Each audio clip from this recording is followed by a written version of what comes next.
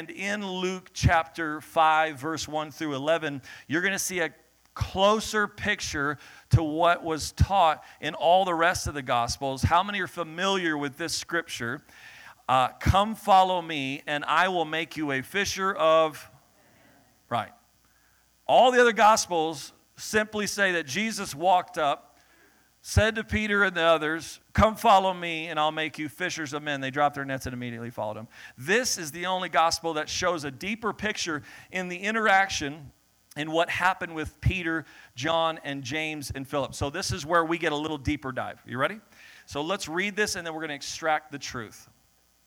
So it was, as the multitude pressed about him to hear the word of God, that he stood by the lake of Gennesaret and saw two boats standing by the lake, talking about Jesus. But the fishermen had gone from them and were washing their nets. And when then he got into one of the boats, which was Simon's, and asked him to put out a little from the land. He sat down and taught the multitudes from the boat. When he stopped speaking, he said to Simon, launch out into the deep and let down your nets for a catch. But Simon answered and said, Master, we have toiled all night and caught nothing. Nevertheless, at your word, I will let down my net. And when they had done this, they caught a great number of fish, that their net was breaking. So they signaled to their partners in the other boat to come and help them. And they came and filled both boats so that they began to sink. When Simon Peter saw this, he fell down at Jesus' knees saying, and I want you to hear this, this is huge, depart from me, for I am a sinful, I am a flawed, everybody say flawed. I am a flawed man, O Lord. For he and all who were with him were astonished at the catch of the fish which they had taken in, and also were James and John, the sons of Zebedee, who were partners with Simon. And Jesus said to Peter, he said, do not be afraid. Turn to your neighbor and say, don't be scared. From now on, I will make you a fisher of men. Lord, we thank you for today, and we thank you for the word. We thank you for what you're going to speak today. And Lord, we receive the good word. It's going to go on good soil. It's going to go in a good heart. We're ready, God, and we're ready to receive. And all who are ready to receive said a good amen. Okay, so we're doing like we normally do, and we read the text, and now I want to take the truth, and we're going to start out with Peter. Because when you read this story, you have to understand where Peter's coming from. Peter was just a fisherman from Galilee. Galilee was a small little place full of a bunch of ignorant people. And they would refer to Peter and all these other disciples throughout the rest of Scripture as, aren't they just Galileans? Book of Acts. Aren't they just ignorant people? How can they do this? And he was a fisherman at that. So you ever been to a wharf? I was born on the East Coast in Maine, and I've been around wharfs and harbors and all that kind of stuff. You ever been there? Who's ever been? Come on, anybody out there? Help me preach. So we've been to a wharf. You ever smelled it? You ever smell it? Tell you, oh, right? You don't ever go like, oh, I love that salty, fresh air, right? No, it's like nasty fish gut smell. And so you're just like, this is horrible. Why does anybody ever live near these kind of places? And so then it's smelly, but this was not just a wharf. This was a fisherman. And before he had all the gear, before they had all the tact and the stuff, it was just guys with up to fish guts in their elbows, and they smelled horrible.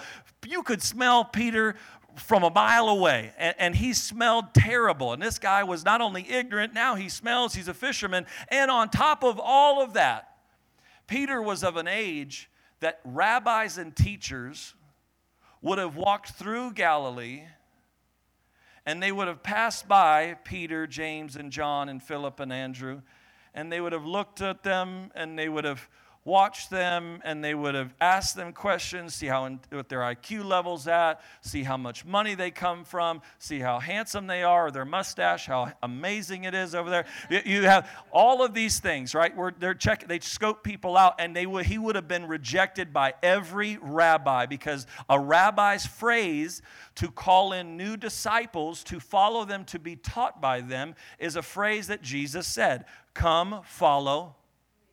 Come on, church, where are you at?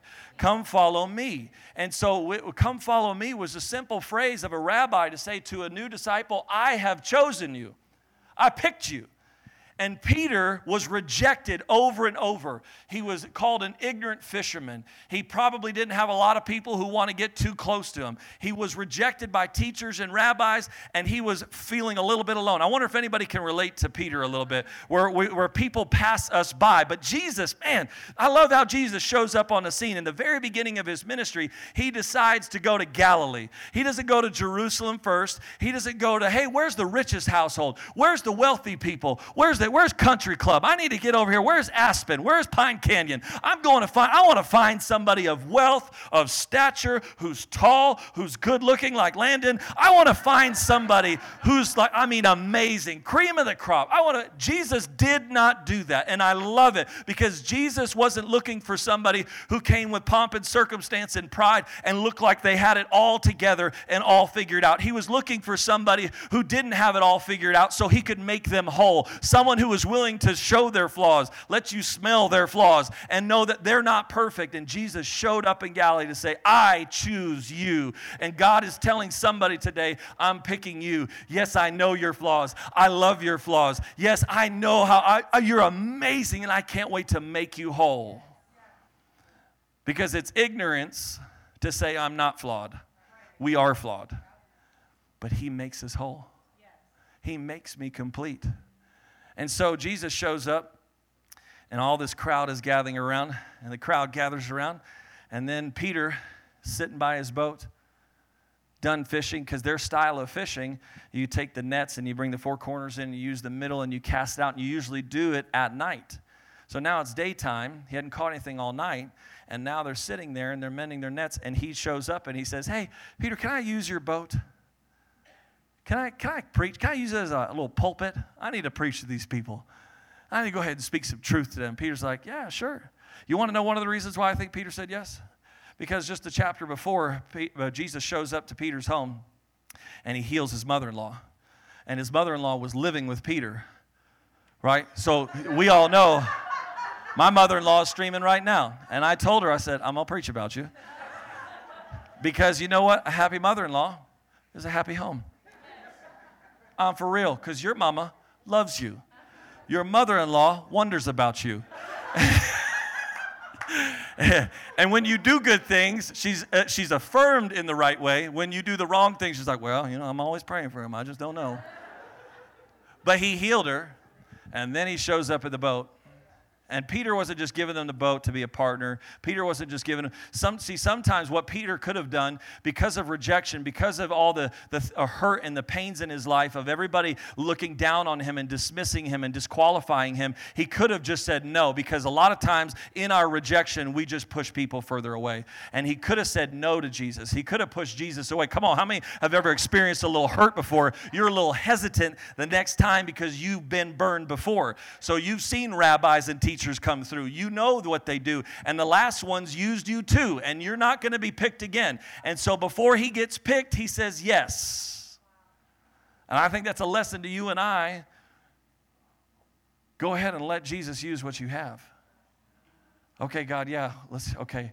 Because he's not just stepping into your boat. Some of us look at this and we think Jesus is just stepping into Peter's boat. But by Peter surrendering what he does have, Peter's going to see his needs met.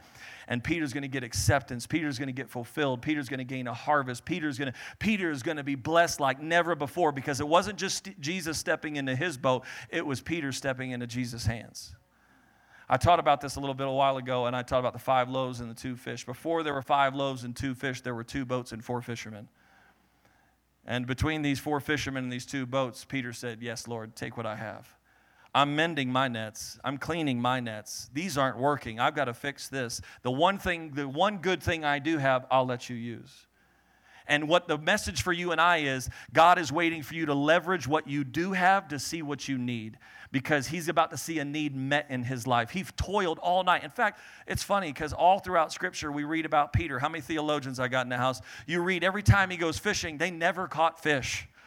They were always losing in this fish game. And this was his job. And I think personally Jesus showed up at daytime to speak a message to them. You do need to quit your day job. You are not good at fishing.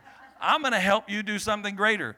But he said, okay, use what I do have. Use my job. Use my home. Use my career. Use my family. Use my marriage. Use me to glorify what you're wanting to do. Because Jesus said, can I use what you have to preach the word of God? And when we let God use what we have, we're going to start leveraging and seeing what we need. Because what we need are healed marriages. What we need are restored families. What we need is a revival in Flagstaff and in Phoenix. What we need is to flip our prison system upside down. What we need is to change. Come on, somebody's going to start to praise God. What we need to do is change our government. What we need to do is have a breakthrough. And we cannot do it as long as we say, no, because of where I've been and the pains that I have, I won't let you use what I have.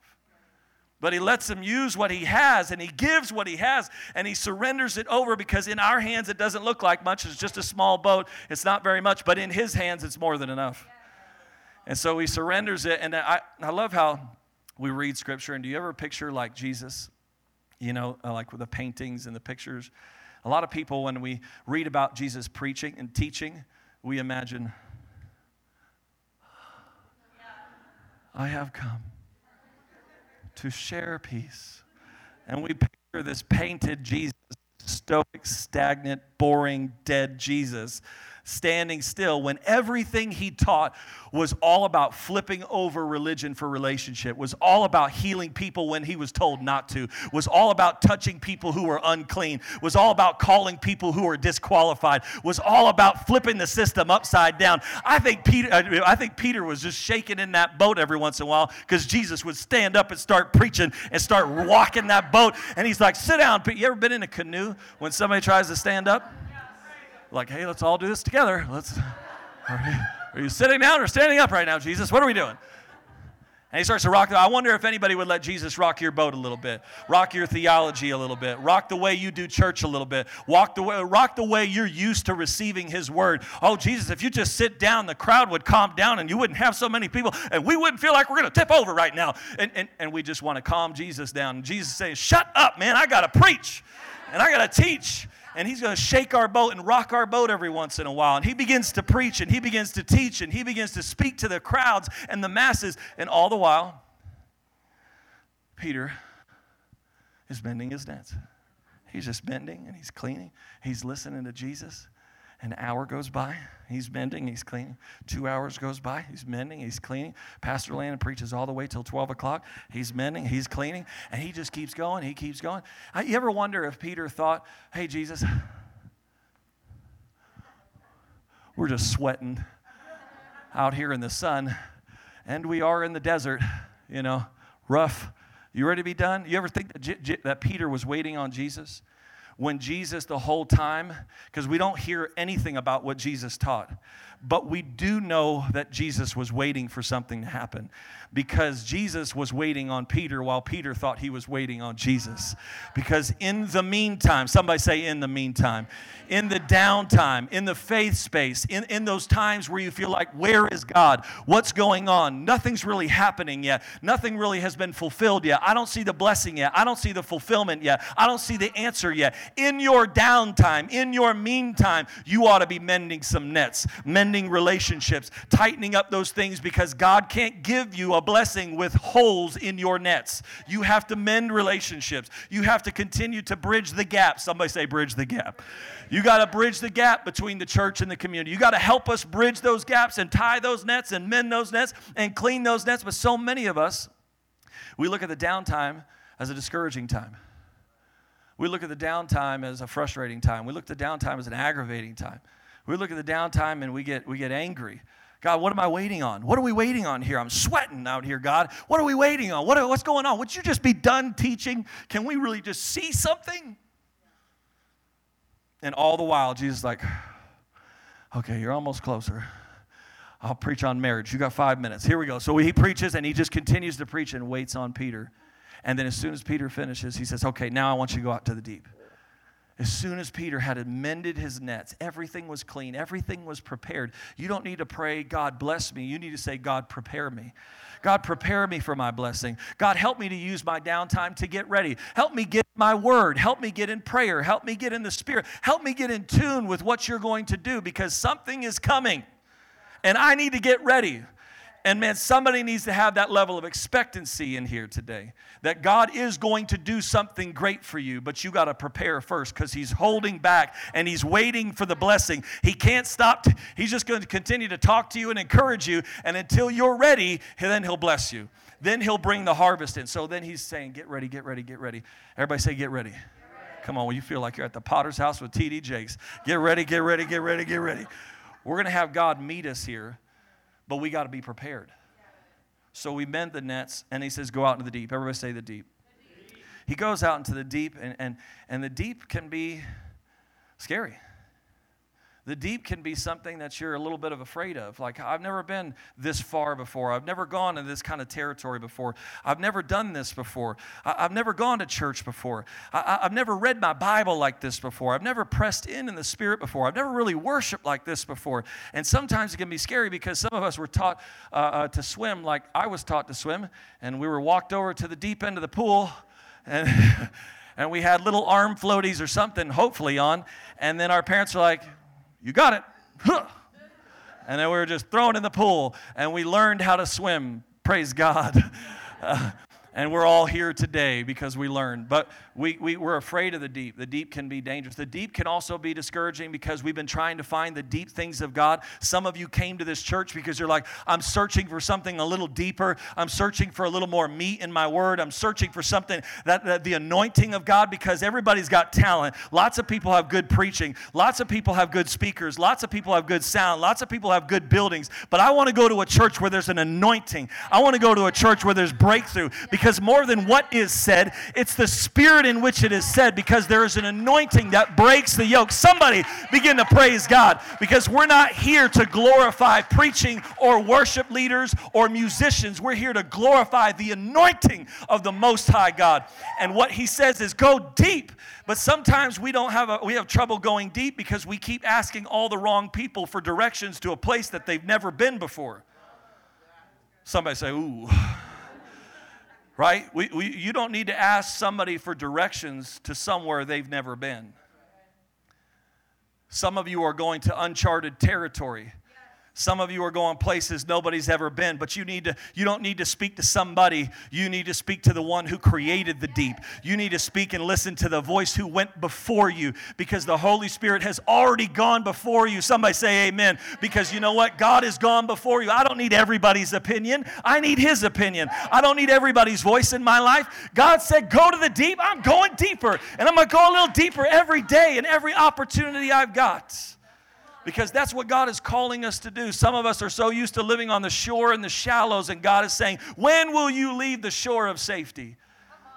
The shore of comfort. Because Jesus didn't call Peter. He healed his mother-in-law at his home with Peter in the house, and did not call Peter to ministry.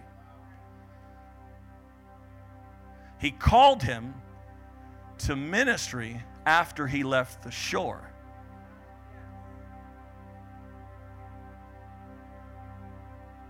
Anybody would want to leave a home full of, never mind, I won't go there. we leave home, it's comfort, it's easy. Okay, I'll go do something new. But will you leave the only thing that provides for you? Would you go further beyond? How far are you willing to go? Because then He says, okay, Peter, cast your nets. Everybody say nets. Cast your nets. And Peter, oh, Lord, thank you for letting us learn vicariously through His lessons. Peter starts complaining before he starts obeying. Be wary of that. Before you start complaining about what God asked you to do, try obedience first. If you're wondering if it is God or you, step out in faith. How else would you learn if it's God or you? If everyone got you to never take a step wondering, or if your flesh got to never take a step of faith simply by wondering, is this God or not, you wouldn't move a day in your life. But we take steps because they're called steps of, because I don't know. Can I just be real with you? Sometimes I don't know if it's God, Landon, or my dad, or some pastor in my life, or some friend. I don't know. But I just take a step of faith, and I'm like, oh, that was God. All right, praise Jesus. Here we go. But I would never know. if I didn't just take a step of faith. Don't let people freeze you in disobedience because they keep you in your flaws of fears rather than a place of freedom and forgiveness. Even if you take the wrong step, did you know God loves you so much, He'll still give you sure footing and help you through it? He'll guide you. He'll direct you. And so Peter, he says, cast out your nets. And Peter complains.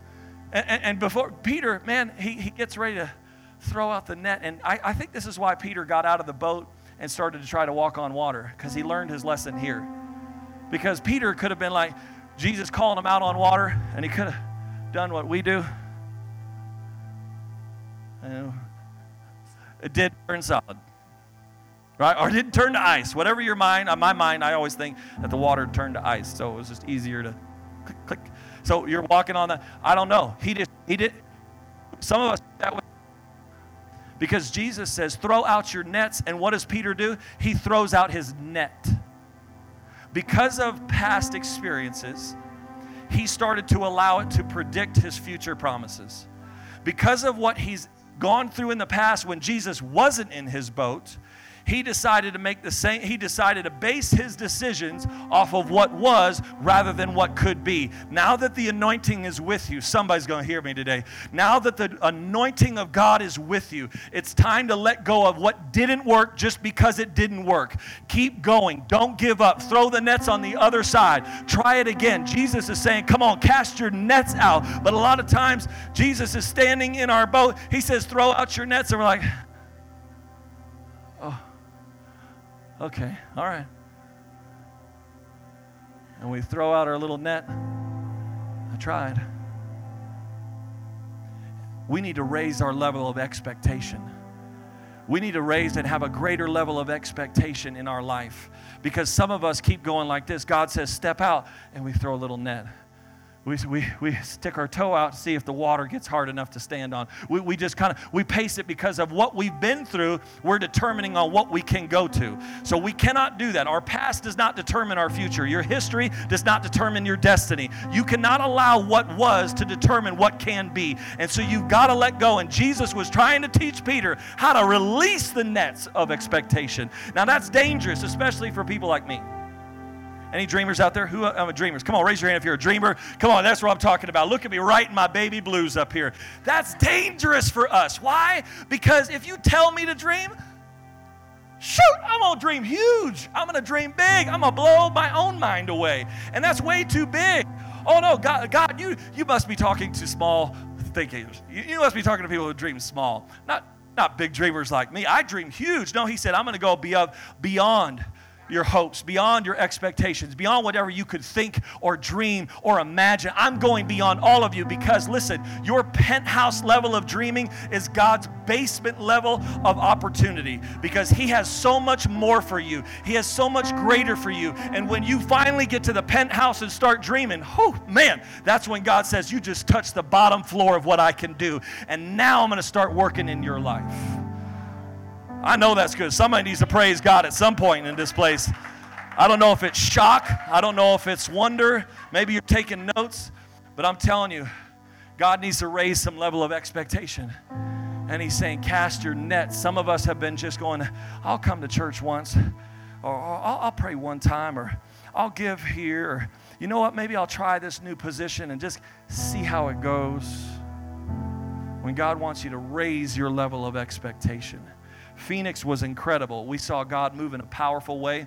And we had this little king bedroom. They bumped us up because we were having a church service, because they knew we were coming there to impact the kingdom. They bumped me and Emily up for $80 a night to the penthouse suite.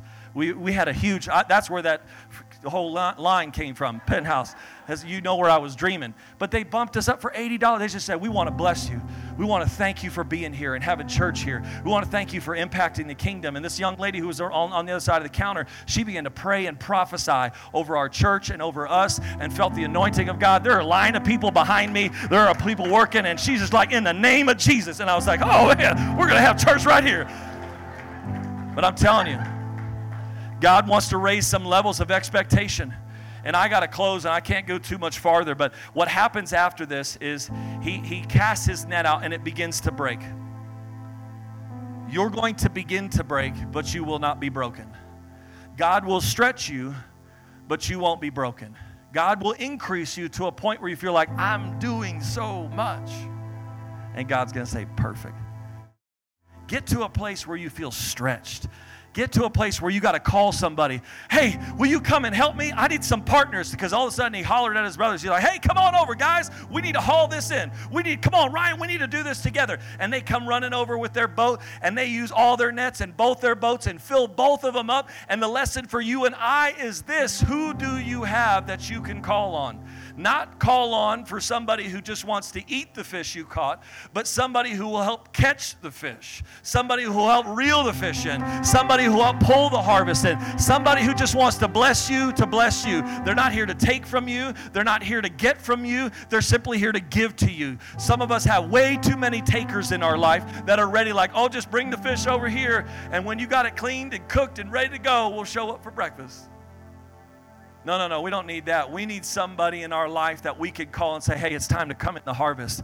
God's blessing me. God's increasing me. I need help. Come on, let's do this together. Let's see God move in our lives together. Let's see God move in our city. Let's see God move in our state. Come on, I need somebody to help me preach at prisons. I need somebody to help preach at Wednesday nights. I need somebody to lead groups. I need somebody to help me because God is bringing in a breakthrough that's stretching us and expanding us just in this house alone. And I need people who we can call that are in earshot. Because if they're too far away, if they're not close enough, you'll lose the harvest. Oh man, I got to close. So then he ends with that scripture and he says, Peter, thank you for admitting your flaws. Thank you for letting me know you know you're not perfect. Don't be afraid. Do you see how it ties in? Don't let the spirit of fear get on you, Peter. Don't let fear try to tell you you're not good enough. Don't let fear try to tell you you don't know enough, Peter. Don't let fear try to tell you you don't look good enough. You don't make enough. You don't have the right title. You don't come from the right family. Don't let fear speak to you, Peter. Come follow me. Turn to your neighbor and say, come follow me.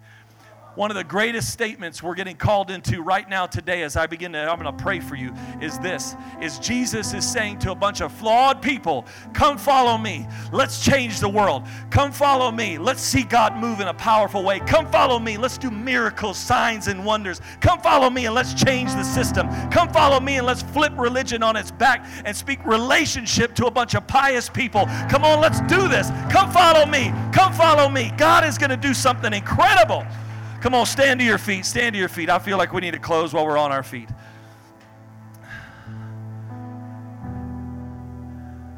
If you can't feel the energy and passion in this room, you need to check your pulse. Because you know what? The Spirit of God is here, and we didn't come here to play and create a church full of whining, wimpy cowards who don't know how to be powerful, who don't know how to walk in authority, who don't know how to speak with passion, who don't know how to live for God with confidence. We keep going into our workplace, and we keep going around in our circles of influence, and we just don't ever want to bring up the name of Jesus because right now it's a hot word. It's a trigger word. Come on, man. Somebody needs to get out there and be bold and say, man, in the name of Jesus, I'm going to speak healing in my workplace. I'm going to speak deliverance in my friends. I'm going to speak the name of Jesus because Jesus is love. And when I speak his name, there's power in his name. There's power when I come into agreement with the name of God. And I want our church to be equipped, armed, ready to stand up, shoulders back. No, you do not need to know every scripture. You don't have to have a big black Bible. You need to know how Jesus touched your life, and that's the only thing you need to know. And when people say, well, tell me about what God is, you don't say, I don't really know a lot, but what I do know is he touched my life and forgave me of my flaws and set me free, and he healed me, and he put my life back together, and I'm happier with him. I'm whole with him. I go to a church and I like the people. I'm tired of seeing churches full of people who don't even get along with each other. If you don't get along with somebody in here, build a bridge. Come on, somebody say it, and get over it. We got to build a bridge. If you got issues, if you got offenses, if you got something wrong with me, build a bridge. I will fail you. Quit putting me on your stage. This is a platform of which to influence. This is not a stage to perform.